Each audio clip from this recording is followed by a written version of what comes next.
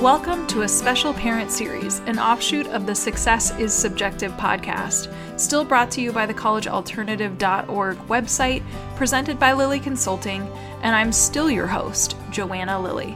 As with the evolution of any podcast, I was hearing from more and more parents about how they wish that they could share their story, how they'd wish that they'd known others were going through similar experiences, how they'd wish they'd known it was okay for their child to get help earlier, or how they'd wish they'd even known that therapeutic consultants existed.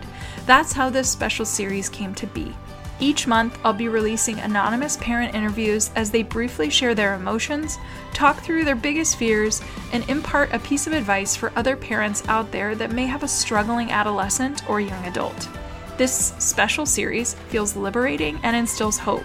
Without even broaching the topic of success, we are inherently talking about the shifts in what success looks like through the eyes of a parent whose child is struggling with their mental health or substance use. It almost doesn't need to be said, but of course I'm going to say it anyways. Success for each of these parents and their child is subjective. This next interview is of a parent from Greenville, South Carolina, whose son was at an SEC institution, in a fraternity, and towing the line with addiction. Their treatment journey included one residential treatment program, one wilderness therapy program, and 2 extended care recovery programs over the span of 1 year and 9 months. What you will hear in this interview is the roller coaster of emotions felt and a list of supported resources utilized, as well as some very solid advice for parents of other young adults. We hope you'll find this anonymous interview to be real and to be helpful. All right. Thank you for being on the podcast. Thank you for having me. All right. So we're just going to jump in. We kind of talked about this before. I've got 4 specific questions that I'm hoping that you'll feel comfortable answering. So the first question right out of the gate, if you could describe the feelings that you felt when your child was struggling or made a decision that kind of surprised you, talk about that. Yes. Okay. So many emotions. It's overwhelming. We went through stages, and if I could, I can share maybe the order of sort of what I went through or my husband and I went through. I would say the first was anger, anger that he was making such poor choices, feelings like, hey, we didn't raise you this way, anger about being deceived and lied to for so long. Another one is we felt shattered, like our life just completely fell apart. The world that we knew it had suddenly changed, and we were faced with a huge problem with so many complexities. And then I would say sorrow, just feeling so much sadness for our son and what he was going through, followed by love and compassion for him. So once we realized the enormity of the problem, we realized how much he was truly struggling, and we had more compassion at that point. But then we also had fear for the future. Would he be able to break free from this? We had no idea what the future held. And then I would say another big one that a lot of people probably don't realize what happens to you is grief. It's not until the reality of what has happened sets in, and this is really more when by the time he was in treatment and he was well into treatment, but it really is a grief process because you realize the enormous consequences of addiction. I don't feel this way now, but at the time, I felt like we were grieving the loss of the dream we had for him. Our son was no longer in college. Instead of being on track to graduate with his peers, he was in treatment. And you also grieve the loss of the relationship and the loss of trust, the loss of what you thought your family was. So it's a lot to process. And then finally, I would say isolation, because we felt like we really couldn't talk to many people about this other than those who were in this same situation. So even though our close friends and family did all they could, they really didn't get it. And it's like you're going through this grief, but without the support of your community, because it's not something you want to tell everyone. That's a lot. And you kind of hit on it too, talking a little bit about fear as one of the emotions that you also were kind of experiencing, or some of the thought patterns. So in addition to just being fearful of your son's future, was there anything else that you were fearing during that time? So my biggest fear during this time was that we had lost our son. I feared that we had, at best, I feared that we had lost the person we once knew to addiction, and that he might not recover from this. And then at worst, I truly feared that he would lose his life. That's beyond scary to have to own. Yes. So then during that time, who did you as a parent lean on for support during this kind of rocky time? Yes. So first and foremost, we leaned on our faith. And then second, we found you, Joanna, and leaned on your expertise anytime we had questions about the process. Third, we reached out to a local organization called Hope for Families, who specialize in helping family systems affected by addiction. And my husband and I met with a therapist quite often, a couple of times, maybe 3 times a month, to help us process things. We also attended a few group support meetings where we met other parents dealing with similar issues.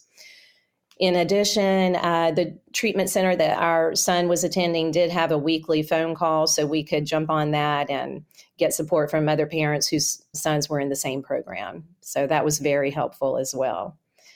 And fourth, we consumed as much information as we could, whether it was just looking online for blogs or any kind of help, and then reading books were also really helpful. There's a lot out there. So it's good to hear that you're really just accessing all of the resources that you possibly could at your fingertips. Mm-hmm. Yes. So we're going to round this out with, if you could give any advice to a parent that's kind of going through a similar experience right now, what advice would you give? Okay. I have several things to share. Okay. Understand that this is not a quick fix. It takes a lot of time and patience for your young adult to develop new patterns of behavior, and there will be highs and lows throughout the process. Also, find a professional with experience in this field and follow their advice. And I can't emphasize that enough. Follow their advice, especially when it comes to enabling. Your young person needs space to grow and change, and they can't do that if, for lack of better words, they can't do that if the parents are in the way. So it will be tempting to want to make things better because it's just so intuitive as a mom or as a dad to just want to make them feel better. And it's hard to see your child unhappy and struggling. But it's important to let the treatment team do their work and give them the time and space to figure things out. And over time, the beauty of that is, over time, they will develop a sense of pride, which is huge in their recovery. And then I would also say, take care of yourself. Work on yourself, work on your marriage. Substance abuse by a family member brings to the surface issues that have been buried for a long time. And it's a great opportunity to resolve those issues and bring healing to your family so you can have the marriage and be the parents your son or daughter needs for their long-term recovery. So much good advice wrapped up. I would say almost wrapped up with a little bow. That was perfect. Of course, it's so much easier on the other end of that continuum to rattle that off. Huh? Oh, yes. Yes. Trust me. No, it has not been linear. It has definitely been a lot of highs and lows, ups and downs. But another thing is just to never lose hope. Just hold on to that hope. And, there's a lot to be learned from this. And so I would just encourage parents to take advantage of those opportunities. Well, thank you for being willing to share a snapshot of your experience, especially around feelings and advice, because there is a lot of vulnerability. And to your point earlier, it feels like you're alone. So thank you for being willing to share your story with our listeners. Thank you. Thank you for the opportunity, Joanna. I appreciate it. That's it for this week's Success is Subjective episode. I want to thank the parents for joining me on this week and for being willing to share their journey. It's raw, vulnerable, and takes some serious courage to be willing to put their voice out there into the podcast universe. Stay tuned for the next episode in this special parent series where you can bet it'll be another family sharing their personal story of adversity, acceptance, and peace. You might have noticed that there's no contact information in the show notes for this special parent series, but if you're interested in getting connected to the parent on a particular podcast episode, please email me, Joanna, Joanna, at successissubjective.org. If you are a parent who's interested in being a guest on the podcast, also email me at joanna@successissubjective.org. I will be remiss if I didn't tell you to check out the collegealternative.org and lilyconsulting.com websites for additional resources outside of podcasting. If you're listening to this show on Apple Podcasts, please do me a favor and subscribe. And while you're at it, feel free to leave a review. You can also download to listen to the Success is Subjective podcast on any other popular podcast apps such as Amazon, Audible, Google, iHeartRadio, Spotify, Stitcher, and TuneIn Radio. And last but not least, Success is Subjective is listener-supported, made possible by me and you. You can show support for the continuation of this podcast by donating on the successissubjective.org website. Thank you for tuning in, and remember, there is no single path through life. Success is what you make it.